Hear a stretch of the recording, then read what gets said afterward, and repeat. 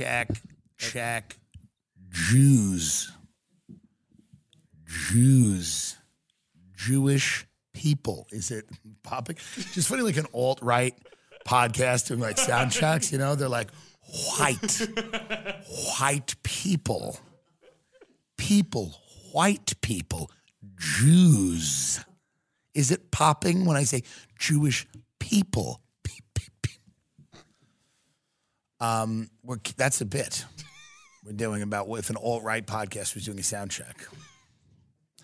Welcome to the Tim Dillon Show. Thank you very much for listening, for watching, for consuming, for digesting this content. Thanks to those two dudes, Harry and Chris, that came on for our little bonus episode. We had fun. We had so much fun hanging out with them. They're awesome fucking dudes. They do trigger a lot of people that supposedly can't be triggered. It's the right-wing people. Got so mad. And they're young. They're in their early 20s. And they're yelling about Biden. And they do it in a cringy way. But that's the point. That's the whole point. Look at all the attention that you're giving them. And they're actually off, you know, when they're not going like, Biden's coming, bitches, which is what they do, which I get. They're awesome dudes. And now we're all friends. So, you know, and no one's happy about it. I'm sure like their people are not happy about it. And my people might not love it. And everyone's like, oh, you destroyed them. I'm like, we had an argument. I don't think they were destroyed. There's people that will agree with them. There's people that will agree with me. Am I a better talker? Yeah, I'm fucking 38 and I get paid millions of dollars every year to talk. I hope I'm better than a 20-year-old TikToker. That doesn't mean I'm right. I'm right for other reasons. That's the thing about debates. Debates aren't who's right or wrong. It's who can talk, and I can talk. But awesome dudes, and respect the hell out of them for coming on the show. And, you know, really cool. And I'll make a TikTok with them when we're in the same area. But let's talk now about this WGA strike. It is directly affecting me. These are the issues I care about. These are the issues. I have deals in this town now because I got something going on.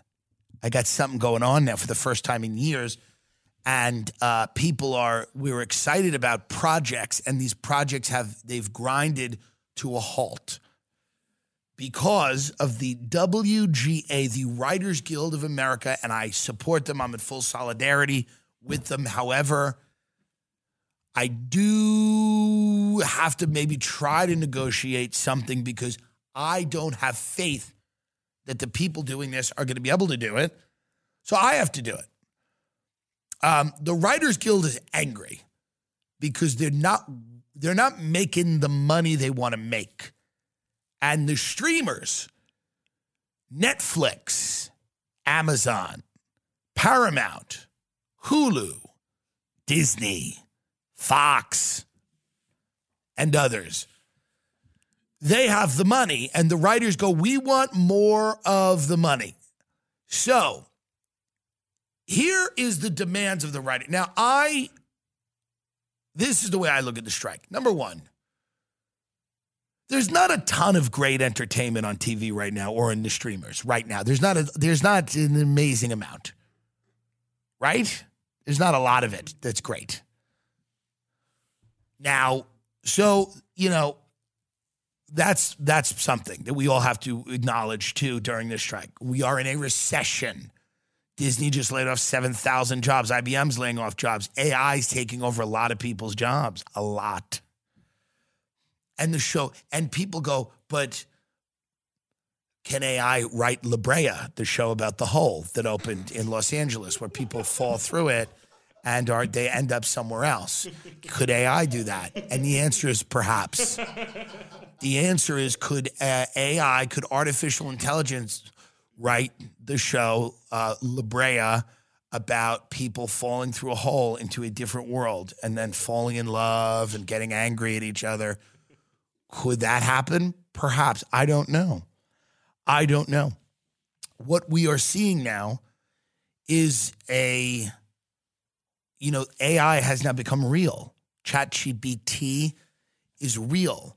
The idea of this is not as far off as it once was. This is actually something that you could imagine writing shows. So this is what they want. The pattern of demands is a constitutionally required statement of general objectives.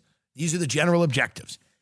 Increase minimum compensation significantly to address the devaluation of writing in all areas of television, new media, and features. No, we can't do that. That one we can't do. I'm speaking now because I know, because these are my friends, the billionaires. I'm speaking now for them because I wear the glasses that they wear. Do you understand? Do you have a furry polo thing that's 3X? And it was bought in a bin, Van Nuys? I'm going to tell you what we can do and what we cannot do. This doesn't mean I'm the person who's representing the billionaires, but I'm for the writers. So it's easy to get confused here. I'm in solidarity with the communists that don't want to work. I'm kidding. It's a comedy podcast. I'm in solidarity with writers, but I'm representing the billionaires in this exercise to help everybody come to the table. Do you understand yes or yes? You get it, right? I want the writers to win, even though many of them have called me a Nazi on Twitter. I want the writers to win, but I'm also representing the billionaires. First demand, increase minimum compensation significantly. That is not going to happen. I understand why you would want that. We are not going to do that. Standardize compensation and residual terms for features, whether released theatrically or on streaming. This is an interesting one. Also no, because we can't, if it's on streaming or if it's in the feature, it's different. We don't know how it'll all play out. So what we need to do is not establish any type of uniform standard about how much money you should get paid. Address the abuses of mini rooms. Now, I like this. We can do this. Now, mini rooms mean tiny little rooms of tiny writers, and they're abused because they're small, and they put them in a small place, and nobody likes that. We can do a larger room for them, and I think we can put in the contract right now. Mini rooms become major rooms or mega rooms. We'll take 5 or 6 writers and we'll put them in a very large room and let them do what they want. But we cannot pay them anymore. Ensure appropriate television series writing compensation throughout the entire process of pre-production, production, and post-production, meaning from the pilot to the we're gearing up to do it, to the actual doing of it, So it's kind of like when you think about abortion with the chart and you go, 15 weeks and this and that. And, post-production is like late-term abortion. Here's what I think about this. I think we can ensure appropriate television series writing compensation throughout the entire process. We can't do it for the entire process. From the people that I've spoken to. We can do it for a week. Any week you want. And I think this is a good thing. Whether it's pre-production, post-production, actual production, we will for 1 week during the production make sure you're appropriately compensated for 1 week during the process. The week is up to you. But if it takes 17 weeks or something to get something happening, we can't 1 week, we'll do it. Expand span protections to cover all television writers. I don't know what that is, so we're not doing it.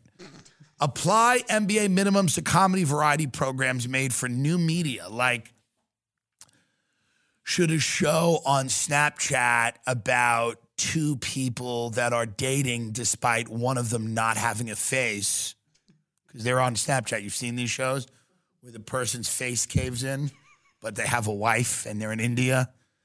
I think that's what this is talking about. I don't know.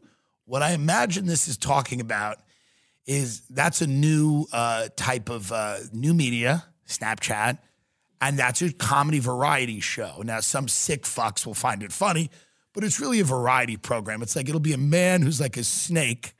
It's like he has no bones, and he's a snake with a head, but he has a kind of a regular-looking wife. She ain't great, But those are the shows on Snapchat. One of them is called Born Different. And it's like somebody who's just goes, I don't have a nervous system, but I'm here and this is my wife. And they're saying, should people get paid to write those? I don't know. But maybe. I kind of enjoy them sometimes. So maybe we'll give them money for that.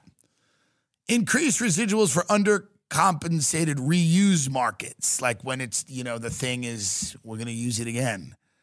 No. Pension plan and health fund. Increase contributions to pension plan and health fund. Here's the thing.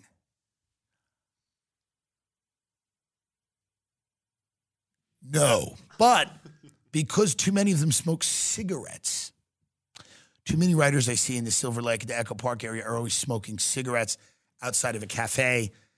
I don't think we can increase the contributions to the health plan. For feature contracts, okay, some of this is boring. We got to do something here where we're like, we're not getting rid of Chat GPT. You're not getting rid of AI. Like a lot of people are going, we want no AI. That's what they want, right? No AI. That's not realistic. We can do no people from the Netherlands, like no Dutch people in a writer's room. We can exclude races of people much easier than we can exclude artificial intelligence because that's just that's the new game in town. But we could say like no Eastern Europeans because they creep everyone out. That's fair. Let's negotiate along those terms. Now, what are the top shows on TV right now? This is how we're going to make this decision because SAG is going to strike, the union I'm a member of. I'm the Screen Actors Guild. I'm an actor on the screen, like unlike many of you. I'm an actor on the screen, and I'm participating in many of different projects right now. So I don't know. I'm just saying, I'm looking at these shows, and this is that beef with Ali Wong. She's done well, huh? Mm-hmm. Why don't I have more Asian fans, to be honest? All I do is talk about China, how much I love China, my Chinese godson. And, Matt Rife, they're saying, has all these Asian fans. This is what I'm being told is Matt Rife now is huge in China, and I'm nowhere. I'm not. I like Matt Rife, but does he know who President Xi is? I do nothing but advocate for Xi. And I have nothing. No Asians come. Very few Asians. One Asian fan to me is worth 1,000 whites. It's true. So if you come to my show and you're Asian, man, I'm happier than you'll ever know. Well, I hope the writer's strike is okay. I don't know what's going to happen, but I'm just saying that it's going to be pretty difficult to get everybody to the table because I think the writers have a good point. These streamers are making a lot of money. Let's see what all of these people make because the writers keep focusing on the CEOs of these companies like David Zaslav and Ted Sarandos at Netflix. Shout out to Ted. My special's on there. I'm not even talking to these hoes, Ted. But, everybody is like, what's the average salary of a TV writer in America? $62,000 a year? Mm-hmm. That's the average. Yeah. That's not great. But I know a lot of them that make a lot more. But I understand what they mean. They want more money.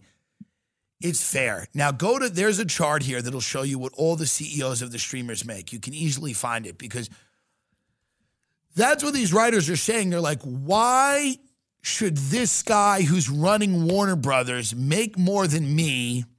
I'm the fourth writer on Abbott Elementary.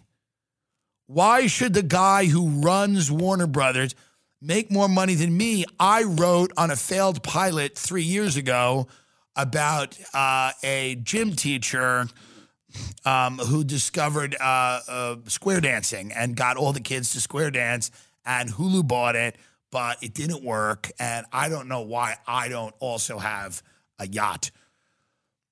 Ari Emanuel, CEO of Endeavor, $308 million. David Zaslav, Discovery CEO, and this is what they all made last year, $246 million. Bob Iger, $45 million. Bob Chapek, Disney, $32 million. Iger's Disney as well. Murdoch, $31 million at Fox. Reed Hastings, $40 million at Netflix. Sarando's $38 million at Netflix. Brian Roberts, Comcast CEO, $30 million. They're doing well. They're doing well. And I understand the writers going, we want more, because they're getting a lot of money. They're making a lot of money. The Discovery CEO, this guy David Zaslav, $250 million last year. He did well. How did he make that much money? What happened over there? Who even watches Discovery?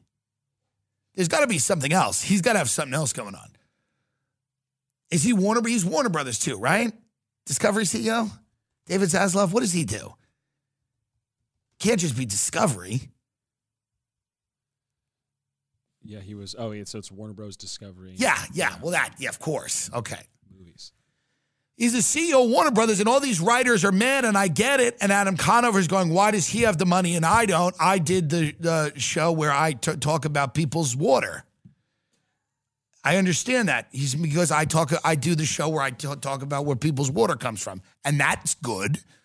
But he's going to have a little more than you. But I think Conover should be given more money for the show he did about it was the Adam Ruins Everything, where he'd go in and somebody would go, I think, I don't know what that, he would like expose things. He'd be like, the suburbs are racist.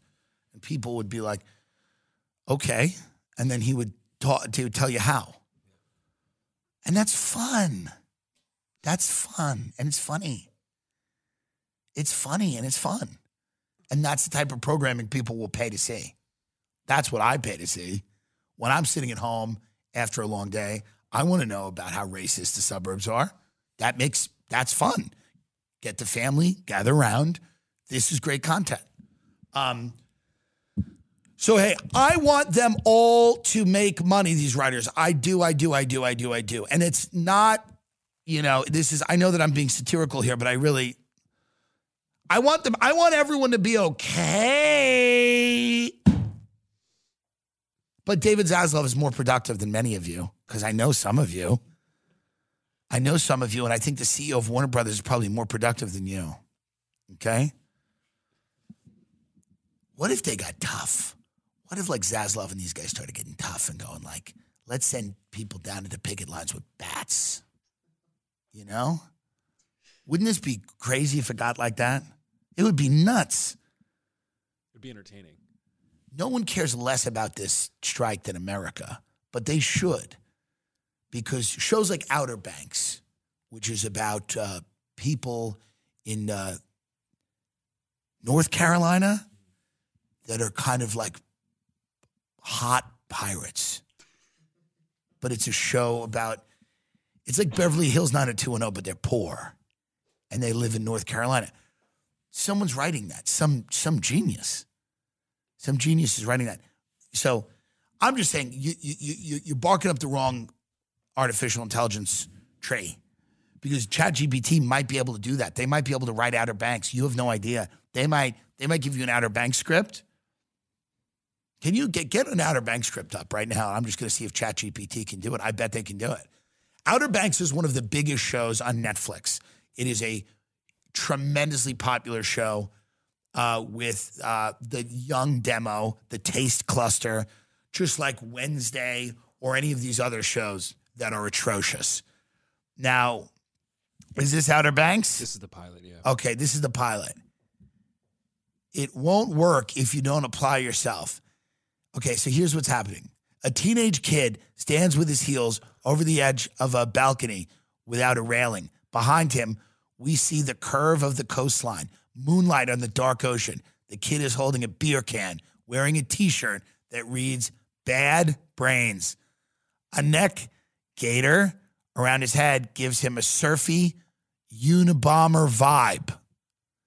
This is John B., a combo plate of Lloyd Dobler, Ferris Bueller, and Matt Dillon from The Outsiders. 2 parts eccentric nonconformist, 1 part angry young man. I'm in already. It won't work if you don't apply yourself. It's like all that went to the same pep talk training camp. A friend, Pope, 16, African-American, love child of Mr. Spock and a deadpan comedian, watches laconically. If you fall, you have a 12.5% chance of living. John B., then I won't fall. And I am applying myself, just not the way they want. Boom. Can ChatGPT do this? Can ChatGPT do this? Because if it can, you're all in the street. You're all going to be in the street. Now, I don't want you to be in the street. I want them to pay you fairly. That's why I was with David Zaslav last night. We were at the Beverly Hills Hotel, and he goes, can we use a non-lethal gas on them? I said, David, yes, but absolutely. He goes, because I don't like seeing them outside my office. And I go, absolutely. I go, but, David, let's think about this for a second. He goes, non-lethal. I go, I understand that. He goes, just disorients them. And then I called I texted Reed Hastings. I said, me and David are thinking about a non-lethal disorienting gas. And he goes, LOL. And he was with Ted. And he goes, LOL, having exact same convo right now. They were at Craig's. We all meet up. And we start talking about different types of gas. David knows someone in the CIA who can get us the gas. So this is what we're thinking about doing. Now, this isn't right, but this is the ideas that we have right now. Or it's a non-lethal gas that will disorient them and will make them seem crazy and scary to the general public, thereby making it's a big propaganda win for the billionaires if we can disorient the writers and make them seem like drug addicts and lunatics. This is why during the 1960s, when the anti-war movement was mainly led by priests and like kind of respectable members of society, the CIA was like, we need these people on acid immediately. All of a sudden, all these people started doing acid. They were running around naked, jumping in mud puddles. And America went, wait, they're against the war? The war must be good. Vietnam must be good. These crazy people are against it. So what we're trying to do, and again, not me, but these are my friends. I don't ditch my friends in like weird times. You know what I mean? And so what we're trying to do right now is introduce kind of a poison that would spread by touching, because many of them are touching each other, and it would disorient, it would make them behave erratically. Because if they can start behaving erratically at these things, but I don't know what I'm going to do with that my Saturday Night Live. Do you, America? Pay them more. What else were we talking about the other day that made me laugh? I love everyone in the writer's room, by the way, and I want, everybody's A-okay with me. I want to talk about this because Whole Foods is having a real problem here in San Francisco. Tech workers have stayed home. This is in the New York Times. Ongoing social problems downtown are forcing civic and business leaders to confront harsh realities about the pandemic recovery. What's happening right now in Whole Foods, from what I understand, is this is what's going on in Whole Foods. Guns, knives, and sticks. They fling food, screamed, fought, tried to defecate on the floor. These are the homeless. So the homeless have taken over a Whole Foods in downtown San Francisco. Many of the good people there, the good tech people, the progressive good people, are trying to go in and to get their kale, Caesar salad, and such. And instead, they're confronted with the reality of someone defecating, which means shitting, on the floor and flinging food and maybe flinging excrement at them. And then they have to go home and go, I just left Whole Foods and I'm covered in shit, which nobody wants to say that. When Whole Foods opened, it was supposed to be for the white. That's who it was for. Let's cut it out.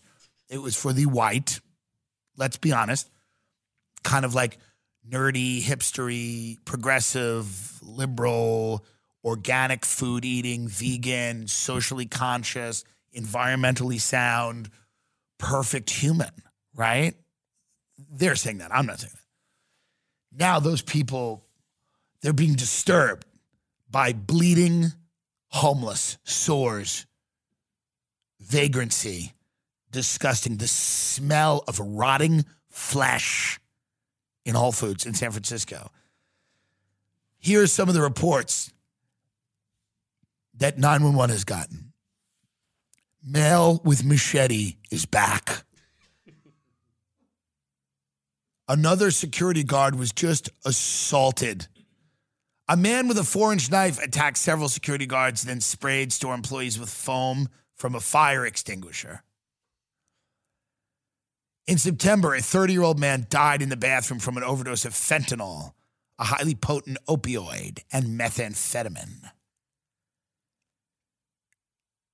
This does not sound like a good place to get groceries. It sounds like an insane asylum. But is this just the price you pay for being a good person? If you're a good person, shouldn't you walk into a place like this and take a look at everything going on around you and go, this is just the price of me being a good guy. I'm a good person. And if I get stabbed or if I have to walk over a dead body on the way to get some quinoa, is that the biggest deal? Is it such a big deal? I don't know. I don't know if it's such a big deal. I think this is just the way the world is going to go. There are going to be people that mind this and people that don't. There are going to be people that, now I'm going to be honest, I'm not perfect. I mind the blood and the guts and the killing. I don't like it. I can't get with it. But many people, I'm sure there are comments on this article, there are people that are going to say, so what? Everyone has a bad day. So what? He showed up with a machete. He's just trying to protect himself from the cops. They're the real problem, not the man with the machete. People overdose. It's sad. People are going to go, it's sad that someone's overdosing in the bathroom. It's actually sad. It's actually very sad. That's what it is. Let's do nothing about it. Let's do nothing about it except recognize how tragic and sad it is. And then let more of it happen. But we can't do anything. It's sad. It's unfortunate. It's sad. It's regrettable. It shouldn't happen, but it does, and it will, and we can do nothing but stand by and walk over the bodies. Walk over the corpse on your way to get a smoothie. So now Whole Foods is supposed to cater to the workers and other professionals of the city's tech, of course. Of course. We know who. Are you telling me Whole Foods wasn't set up for guys with machetes? Are you telling me that people on fentanyl aren't really looking at the organic food options at Whole Foods? Yeah, this was set up for the people that are fleeing San Francisco in droves. This is the problem, man. This guy tragically died on the New York City subway. This guy, Jordan Neely, he was a Michael Jackson impersonator, and he was yelling at everyone on the train, and then the Marine choked him and killed him. Now, I don't know the specifics of this, and, you know, we don't want anyone to die, right? But the problem is when you have violent mental patients running around cities, screaming in people's faces, you're going to have altercations. And then the result of some of those altercations inevitably is going to be that people are going to die or get maimed or get hurt. Okay? Okay? I have to talk to everyone like they're 5. Okay? Sit Indian style around, and I'm going to tell you why it's not a good idea to have violent psychopaths running around the city. Okay? Everyone? And then we'll have nap. But it's not a good idea because people are going to take things into their own hands. See? Like the Marine who choked the guy to death. People do that because people feel like, well, hey, cops aren't figuring it out. Guys aren't here. Being a lunatic, was it justified? I don't know what the guy was doing. I'm saying at the end of the day, I have a fucking cold again. Everyone's going to go, he's on coke. See? I did. I got it at the Whole Foods. But the reality is, this is why you cannot have anarchy and chaos in the streets. This is why. Now, losers fetishize anarchy and chaos because they so hate civilization that anything that's destroying civilization is a good. So somebody taking a shit in the Whole Foods buffet or a Michael Jackson impersonator screaming in everyone's face in the train or any lunatic at all, guy with machete, whoever, they're all they're all forces for good because there's a lot of people that hate civilization and want it to end immediately. So for those people, there is no reasoning with them. You can't talk to them. You can't explain it to them. Those are the people who say when the Whole Foods article comes out, they go, so what? So what? Just a couple of security guards that got stabbed, and you can't explain it to them. We've got to figure out something to do with these violent psychopaths. They should start writing for television and streaming. 100%. Their ideas are better. They've had more life experience than these writers, and they will not strike. I'm telling you. David Zaslav, listen to me. Start hiring, put one homeless psychopath in every writer's room. Give them everything they want. Give them everything they want on that fucking contract. And then say, and we got another one. You know how you want to employ people and defund the police? And, well, here's how we do that. We're going to put one homeless, drug-addicted psychopath in every writer's room. And you guys are going to deal with it. You are going to deal with it. And I bet they'll have great ideas.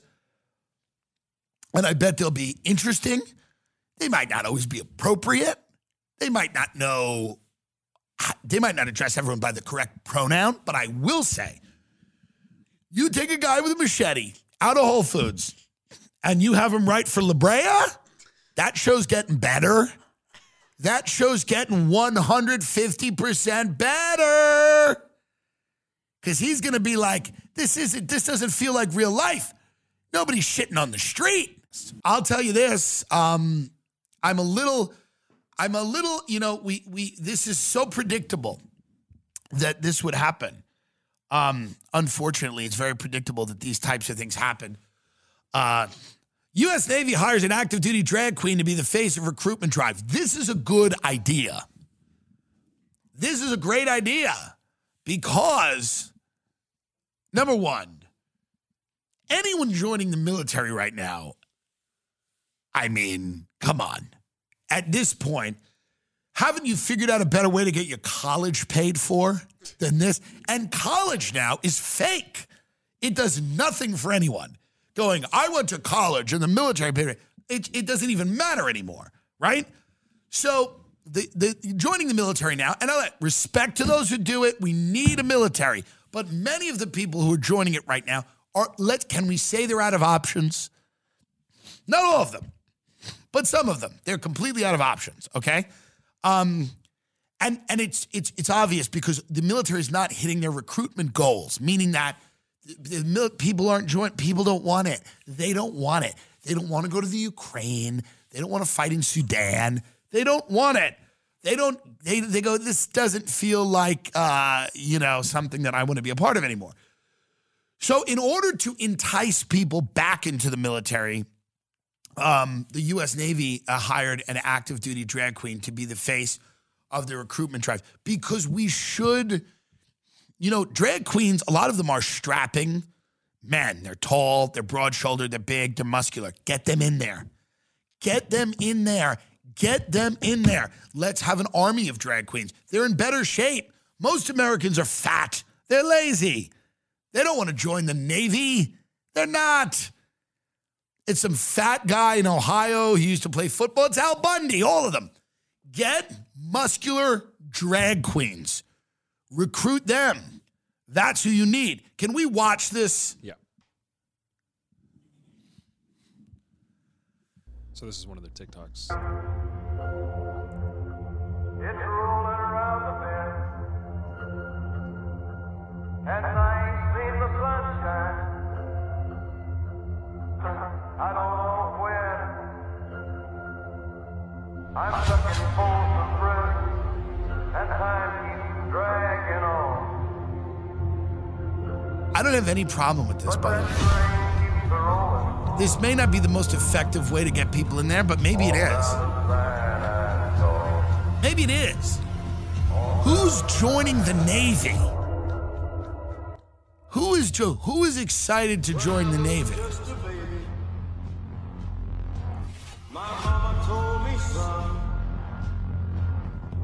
Okay. All right. We got it. I don't know who's joining the Navy. I don't know why anyone would join the military right now. I mean, I know that it's like whatever. I know that we need a military, and I get that people love the country and want to, but is that why people join it? But like, I don't understand. Like maybe you need to this is a way to get drag queens into the Navy, because I'm not joining the Navy. I don't know anyone who's joining the Navy. You're going to fight for Taiwan in 6 months? I'm not saying that's a bad thing. But listen, that's what's about to happen, you know? It's not enticing. That's not exciting. Now the drag queen going, we're going to have fun. We're going to fucking cut up. You can dress like anything you want, you know? I mean, maybe that's the best way to go here. Maybe it's like, oh, the military's too woke. Maybe it's not woke enough. Maybe you need all of these woke people in the military. Maybe you need to make the military like appealing to other groups of people. It's not appealing to most people I know, to be honest with you. Most people I know are not looking to join right now. They're not. You know, we've been told too many lies about these wars and what these wars mean and why we're fighting them. And I think a lot of people are under the impression that these wars benefit a very small group of people that make a lot of money from them, but they're not really vital to our national security and vital to our national interests. So I think that's why a lot of people go, I'm going to work at Panera instead, and I get the soup. When the cunt comes in with the minivan full of kids, and she goes, excuse me. And you go, I'll get her the soup. I'll get her the apples, slices for the kids. I'll get her the little bread. I'll get her the thing, because I don't want to fight a war and die so that people can make more money. That doesn't, now obviously we need a military, but this is why you can't lie to them, right? This is why you can't put them in unwinnable situations. This is why you can't give them shit fucking health coverage when they come back home. This is why you can't, ignore a suicide crisis amongst the military. And maybe those military members that are killing themselves when they get home are doing it because they're all trans. We haven't thought of that. Maybe the whole military is trans anyway. And when they come home from these wars, they kill themselves not because of the horrors that they witnessed overseas at war. Maybe it's because they have not been given access to trans-affirming care. We might have a trans military already. Most of the people I know someone in the military that's kind of trans. I'm not going to go into more of that. I'm just saying. People get into weird shit. People get into, not that trans is weird shit, but people get into interesting shit when they spend a lot of time overseas in different cultures. People get into very interesting stuff. So I don't think this is necessarily a bad idea to just try to recruit people that have interesting, weird fetishes. I would go after, and I'm not equating this with drag queens, but I'm saying I would go after furries. Why is it not a furry who's like, I joined the military and I'm fucking, they call me Fly Fox or whatever, Why not have a furry? Why not have, why not go after people that are a little different and try to get them into the military? Because really, there's not, what's the hook now, right? It always was get the college paid for forever, but now no one cares about colleges, right? So what's the hook now? Fight for your freedom? No one believes that. But if people go, I can be dragged in the military and and have a gun and get to kill people, that's pretty cool. I'm a killer drag. I'm a drag queen that kills. I slay, but literally slay. Like I slay for real. I slay children. I slay brown kids that pissed us off. Why not? That's a good idea. That's what the military should be, because the military is not going to be mainstream people right now. Life is too good here. People aren't joining the fucking military. They're going at their fucking Postmating sushi and playing guitar or whatever the hell you do. Like people, they're not going to do it. So you got to go to people that have had it hard. Drag queens have had it hard. They've taken some abuse. They've taken some shit. Our military Biden should get out and have the balls to say, in 5 years, we want an all drag military. We want to begin the transition to a permanent drag military because they've dealt with shit and they've had it hard, It should be, the military should be incels. It should be drag queens. It should be people that have been through shit, people that are on the margins of society, people that can be used as cannon fodder for the wars of the rich, which is what it's becoming. I'm not saying it's a volunteer force, so don't get mad at me. But if you can be used as cannon fodder for the rich, if they decide, like, we need to get into Azerbaijan, why? Shut up, freedom. You go over there, you get your head blown off, and then everybody buys a boat. Joking, this mother lied about being kidnapped as QAnon mom. The Republican Party, by the way, is QAnon's back with them. Look at her eyes. Look at the eyes of this woman.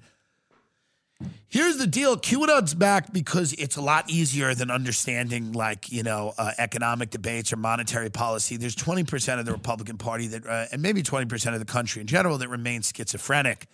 They're unable to decipher what is real and what is fake. That'll only be made worse by ChatGPT, by AI, by deep fakes, things like that. We will get to a point in this country where nobody really knows what's going on ever.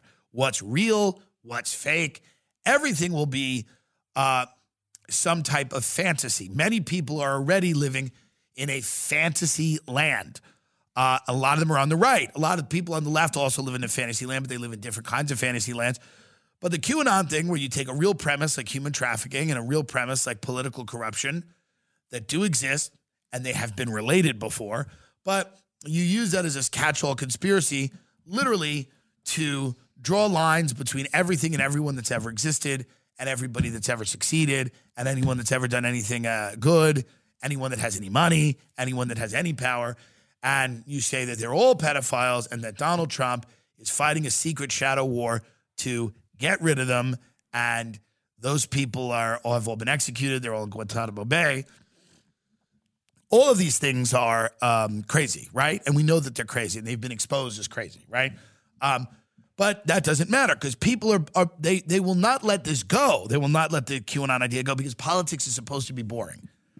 It's people fighting about, like, how much money should go to the water fucking treatment plant. That's not fun. And the people that are really into politics, specifically on Twitter, are too stupid to understand what the slow grinding gears of this bloated, dying corpse of an empire, how they actually work. That would take reading and stuff. What they do like, and what is fun, is pretending you're freeing children from underground prisons. That's fun. If you're going to look at politics as a hobby, reading books about how the, whatever you want to call it, how this oligarchy managerial state, as Bannon would say, or whatever, these deep state nexus of institutions, these power factions, reading about the lobbyists, the congressmen, the senators, how they all influence each other, how the executive branch functions within the government, how things get done, how susceptible all these people are to all kinds of different influences, including blackmail and things like that. But this is very difficult to understand on a macro level, on a big level. But what's easy to understand is we should free the kids from the underground cages, which is the simplest, and this is what people understand. This is what the QAnon faction understands. It cannot understand politics. They do not. They do not want to. It is not in there. They don't have the ability to. What they have the ability to believe is that there are kids in underground cages. There probably are kids in underground cages, but these people are not freeing them. Donald Trump is not freeing them. Donald Trump's concern is Donald Trump. There's no kids got freed. So a wannabe Bay Area mom influencer who sparked panic among QAnon believers with a trumped-up story about the attempted kidnapping of her children has been found guilty of lying to law enforcement. Katie Sorensen, 31, went viral in 2020 when she posted a series of videos to her Instagram account. She claimed that on December 7th, 2020, she took her two small children to the Michael's Crafts store in Petaluma. While in the store, there's nothing better than making up that your kids are kidnapped. There's nothing funnier. There's nothing better than a mother making up a story that her children were kidnapped. There's nothing more fun. While in the store, she alleged a man and woman began to follow her, talking about the features of my children. So now imagine how creepy this is. You're walking around the Michael's Arts and Crafts in Petaluma, and then a man and a woman, I don't know who they are. In this woman's head, I guess, let's just call them Barack and Michelle Obama, are following her around saying her kids are hot. Sorensen said the couple didn't buy anything but followed her out to the parking lot. She accused them of taking, quote, 2 steps forward, 2 steps back before lunging for her stroller. Sorensen said she called for help, talked to the police, and then decided to share her story on social media to warn other parents. My children were the target of an attempted kidnap sitting in her car, which is such a weird thing to even vocalize, but it happened, and I want to share the story with you. The videos accrued more than 4 million views before Sorensen made her account private. Soon, investigators said it was clear Sorensen's account wasn't meshing with the evidence. Security footage from the Michaels did not corroborate her story, said Petaluma police. There are many inconsistencies when she retold the story. They soon cleared the couple, Sadie and Eddie Martinez, of any wrongdoing. Sorensen, meanwhile, took to local TV to repeat her story. I saw these people. They didn't look necessarily clean cut, she said on KTVU. I felt uncomfortable around them. Last week, a jury found Sorensen guilty of making a false report of a crime to a detective. Prosecutors say she faces up to 6 months in prison for the misdemeanor, but she was taken into custody after the verdict and held on $100,000 bail.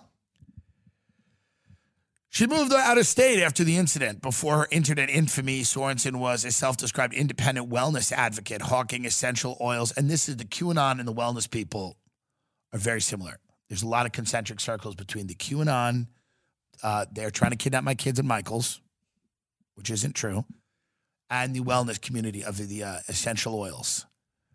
It's a multi-level marketing company. So she was part of this multi-level marketing scam. It's like a Mary Kay Cosmetics, but she's slinging essential oils to other white women whose kids are being QAnoned. It's interesting.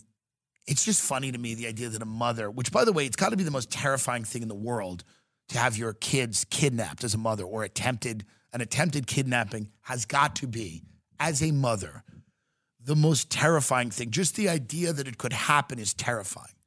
Just the idea that it could take place has got to be the most rattling thing if you're a mother. So the idea that this woman would not only make it up, she made it up, but then went out and terrified other people and said, they're coming for your kids. Now I'm telling you, they came for mine. This sick bitch wanted attention so bad, because that's all we have left in this country is attention.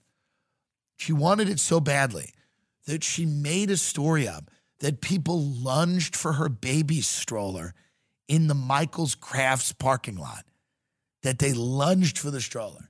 So this is the problem with the QAnon schizophrenics, is that they're inventing stories because reality has not been kind to them. No one's in jail. No one went to Guantanamo. Hillary's still walking around. She's fat now, but she's not in jail. The Obamas, all the people they said were going to be in jail at Guantanamo Bay, it never happened. None of this ever happened. All of this stuff, so they have to now invent things that help them with their worldview. They have to go like, oh, well, they were at Michael's Crafts and they lunged at my stroller. And now this bitch is going to jail. Ruth Chris, one of my least favorite restaurants in the world, was recently bought by Darden Restaurant Group. Olive Garden owner, Darden Restaurants, buys Ruth Chris Steakhouse for $715 million. Ruth Chris is one of the lower-end corporate steakhouses in America. I mean, if you are in Grand Rapids, Michigan, isn't that where we ate there? Yes. If you have to eat there, it's not the worst thing in the world, but Ruth Chris is not a good restaurant. It's not good. It's for teachers.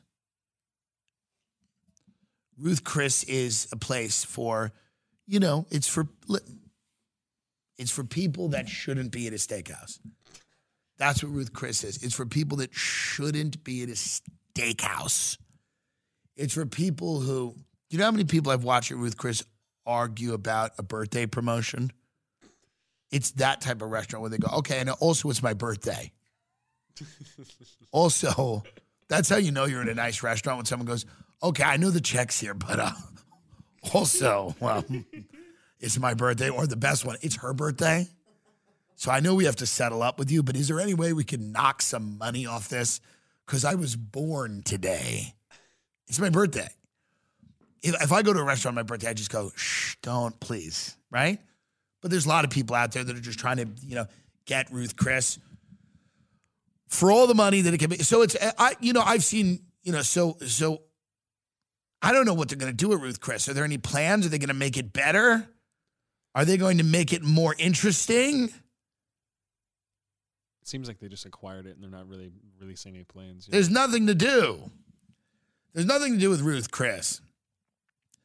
The same type, I've had to eat in Ruth Chris because I tour around the country as a comedian, and in a lot of these towns, Ruth Chris is the only thing out there, and it's the only thing open. But it's far below a Capitol Grill, a Smith & Wolinski's, a Del Frisco's, an Ocean Prime. Ruth Chris is like the entry-level steakhouse. It's just for people that just got out of jail. It's like a got out of jail meal. It's like one of the first meals you have when you get out of jail. Like your family picks you up and goes, let's go to Ruth Chris because you're out of jail now. And also tell them it's your birthday.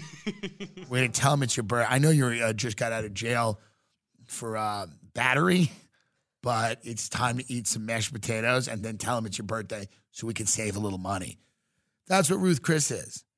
Ruth Chris is not, it's not something, you don't really feel special being in a Ruth Chris. You're like, What is the story of Ruth Chris? Like, how did it start? Is Ruth Chris an actual person? I don't know anything about it other than the fact that it's like incredibly not that impressive. It was founded in 1927 by New Orleans entrepreneur Chris Malouch. So it started in New Orleans. Ruth Fertel was a divorced single mother who needed money to send her teenage sons to college. Of course. And that's who's still eating there. Divorced single mothers. But that's what it means, right?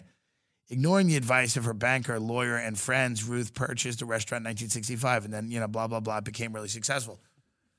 But, when I just read that it was started by a divorced single mother, it all makes sense to me because it very much is a divorced single mother restaurant. It's people with like martinis at the bar that are like blue. The martini's the color of like the thing they put combs in the barbershop. Barbicide. Yeah, the barbicide. And they're drinking those and they're like, ugh. And they're just waiting for some man to come in there with deep pockets. But the only people that are eating in that restaurant are con artists who are trying to take you for your money because they're at fucking Ruth Chris. They're going to steal your credit card. Ruth Chris is repulsive. But I do wish, and Darden, what does Darden own? Darden owns a bunch of restaurants that are also repulsive. Yeah, it's like almost all of them. They're all bad.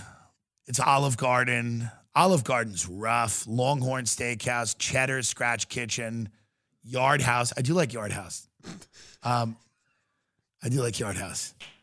Capitol Grill, I like a lot. Seasons 52, no. Bahama Breeze, no. Eddie V's Prime Seafood, yeah, not really.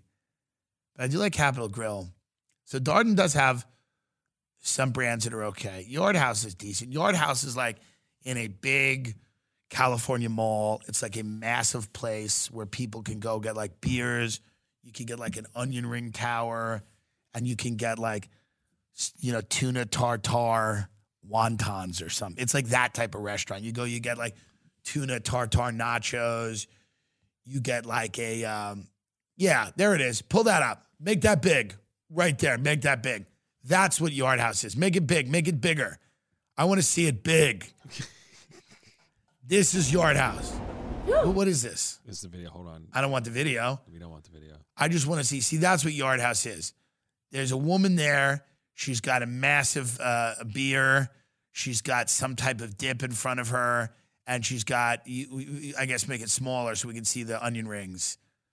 She's got a tower of onion rings because that's what Yard House is for, people that when you put onion rings in tower, they go, oh, yeah. That's what Yard House is for. It's for when the onion rings hit the table and they're in a tower. It makes someone's day. It makes someone's day.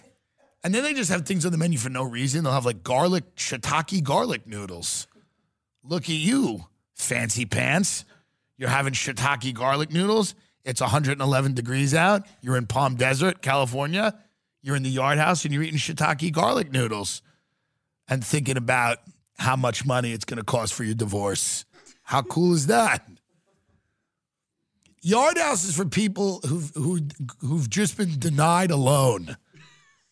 That's where you go after you've just been denied a loan. And you're like, well, I can still eat good here.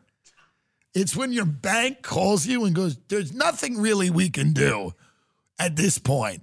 Taking into account, like you can hear the bank saying it as they wait on the line. Like you can hear like the bank being like, taking into account the income and the credit. They're like, two, please. Yeah. What? So taking into account the income and the credit, we're not able to proceed with the car loan of $6,000. They go, all right, I understand. Fuck. All right, well, I'm going to have the onion ring tower and the tuna tartare, the tuna, spicy tuna, whatever you put that on. When you put it on a pizza, just bring it to the table. Give me a big cold beer and a fat Hispanic woman. If you can, just bring out a fat Hispanic woman with 2 children, a cold beer, and then a tower of onion rings if you can, because... But I like Yard House because it knows what it is. There's certain restaurants that know what they are. They're like, let's make the food into gimmicks because the people that eat here don't have much.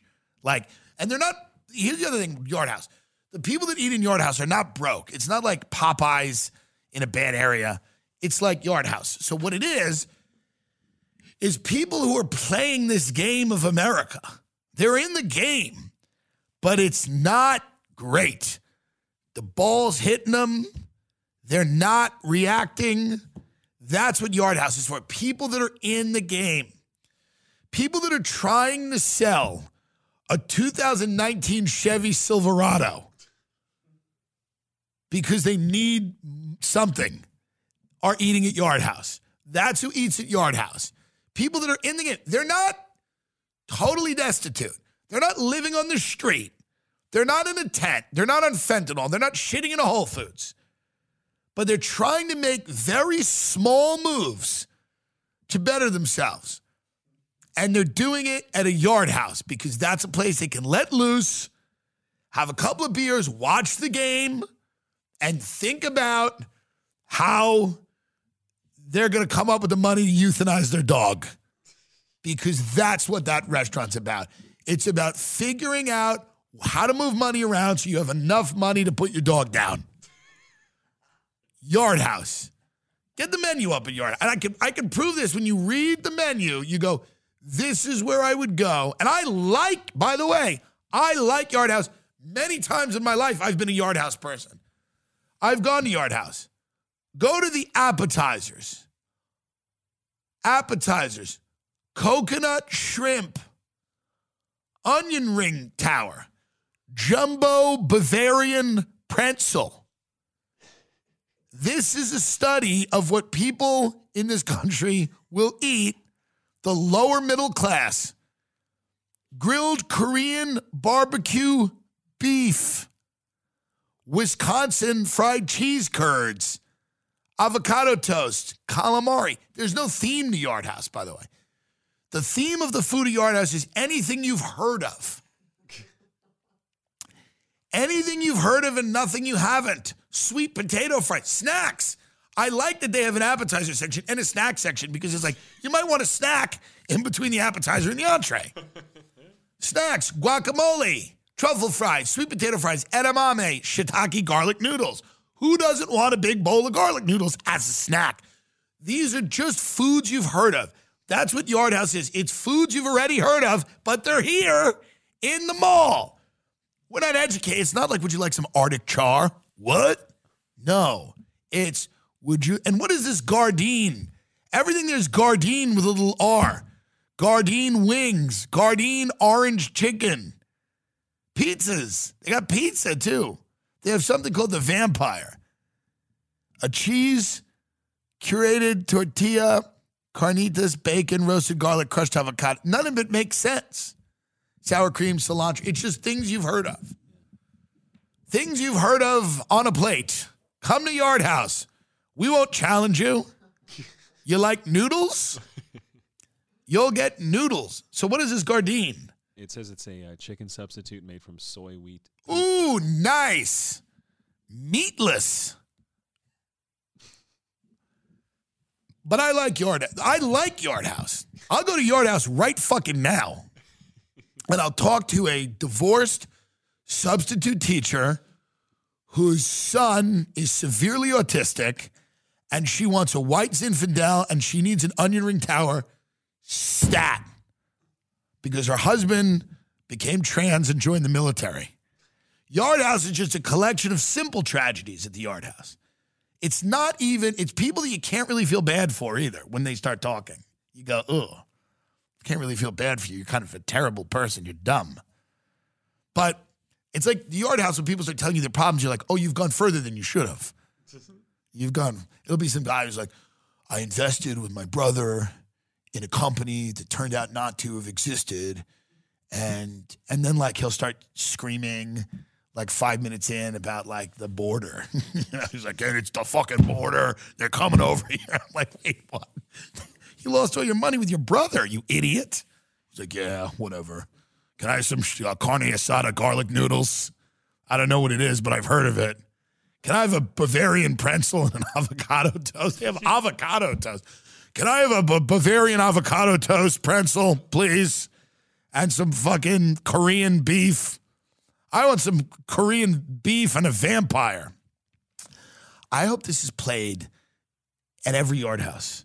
Every worker at a Yard House. Every Yard House worker. Because it's like sometimes attractive women, kind of.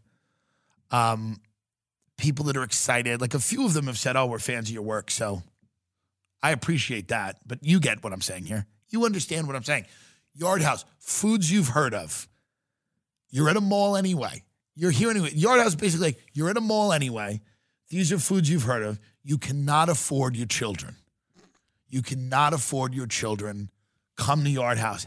Get your children a pizza and sit there and think about how you're going to get yourself out from under this mountain of debt and horrible decisions that you've made in this disgusting restaurant where you're just eating fat and sugar. You get in your car, you have a headache. You're like, I'm full in a weird way. I don't feel good.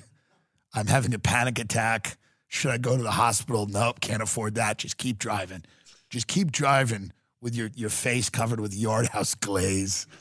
Whatever fucking sick, disgusting sugar glaze they toss everything in. You're just like, ugh. You go back to your house. They can barely afford. You put the kids in front of the TV. They're all on drugs. They're all trans. You're happy about it. You don't care. You're trying to get money from the government. You go, can I get money from the government if they're trans? And your wife goes, shut up. Did you go to Yard House? Did you go to Yard House again? Stop trying to make our kids trans. Get money from the government. Did you have a Bavarian pretzel at noon? You sick fuck. It's a disgusting place. But I like it. TimDillonComedy.com. We're in Palm Beach all weekend. We've got tickets available for San Francisco. They're available. Lots of them. Lots of them. Chicago theater, very few. Milwaukee, Wisconsin, the Pabst Theater, tickets are available. Funner, California, that Harrah's Resort Casino, that's available. Ben Salem, Pennsylvania, that's in September. Who cares? But still go. TimDillonComedy.com if you want any live tickets, and we'll hang out. I'm so excited to be going to Palm Beach, baby. Good night. Goodbye. And watch the episode with those two dudes. They're awesome dudes, and we're starting a boy band. Peace.